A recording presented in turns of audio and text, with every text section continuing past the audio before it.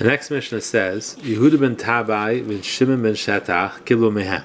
So Yehuda ben Tabai and Shimon ben Shetach received from them. Yehuda ben Tabai Eimer. Yehuda ben Tabai says, Al tas atzmucha ka'orchei adayanim. Don't act as a lawyer. That's the simple understanding of the Mishnah. Don't present yourself as a lawyer. And again, simply what this means is it's actually a halacha in a din Torah that we don't have lawyers in Dinei Torah. It's only the dayanim. We don't have lawyers arguing one side of the case. And when the Balei Hadin, the two litigants, come in front of you, you benach kirashayim, see them both as evil people, as guilty, I guess. And when you finish with them, when you finish making the judgment, they should both be in your eyes as innocent, as long as they accepted upon themselves the judgment.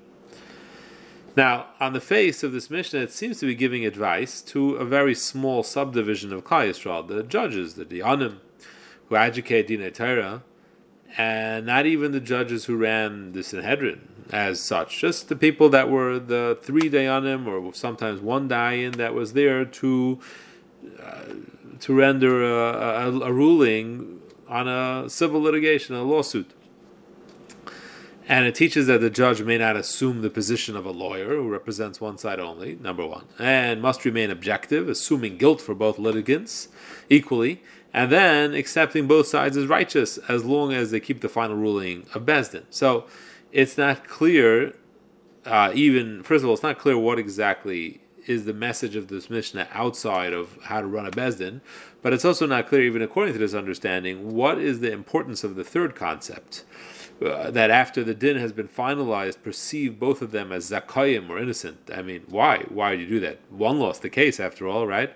He has to pay. Why is he innocent? Clearly, he stole or damaged or hasn't paid his debt or whatever the claim was against him. So it's true, he's paying up now, but that's only because he was forced through the Beis Din process. So what does that mean?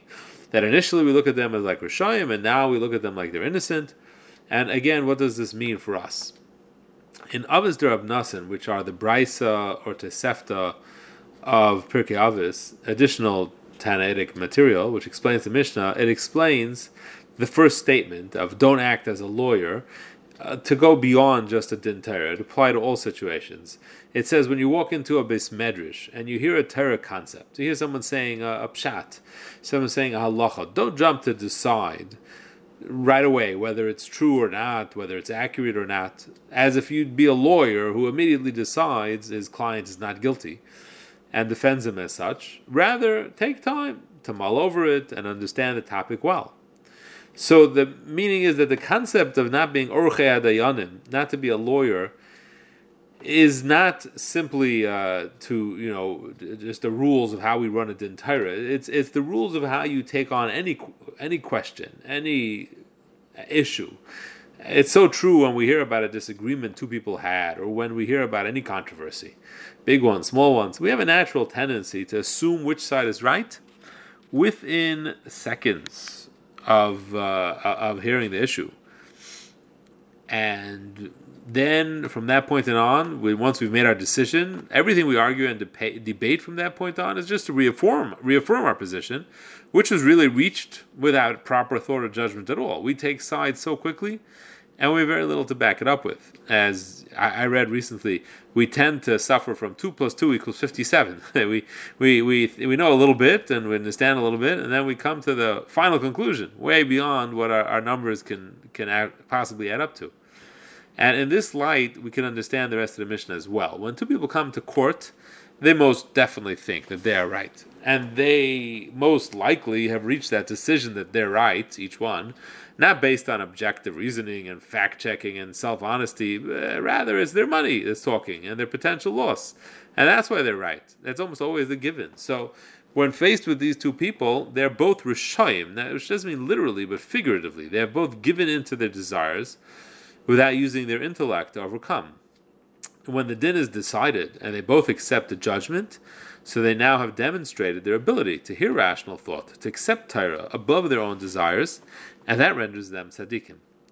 So this is a message to all of us. When we get embroiled in controversy, when we take a side in a debate or an argument, or we're thinking through an issue, we think we know it all. Let's take a step back and rethink it. We should initially judge ourselves as Rishayim. We should look at ourselves as Rishayim, meaning we should consider our initial reaction, our hashkafa Rishayna, as tainted, self-serving. We should dismiss it as necessarily false. And only after careful consideration, and even better, seeking advice and objective views, and we can accept someone else's opinion, meaning we can actually hear and understand both sides. Right? We treat them both as neither of them are necessarily right, and we're able to hear both the other side too. Then we can come to a conclusion and perhaps actually be correct about it.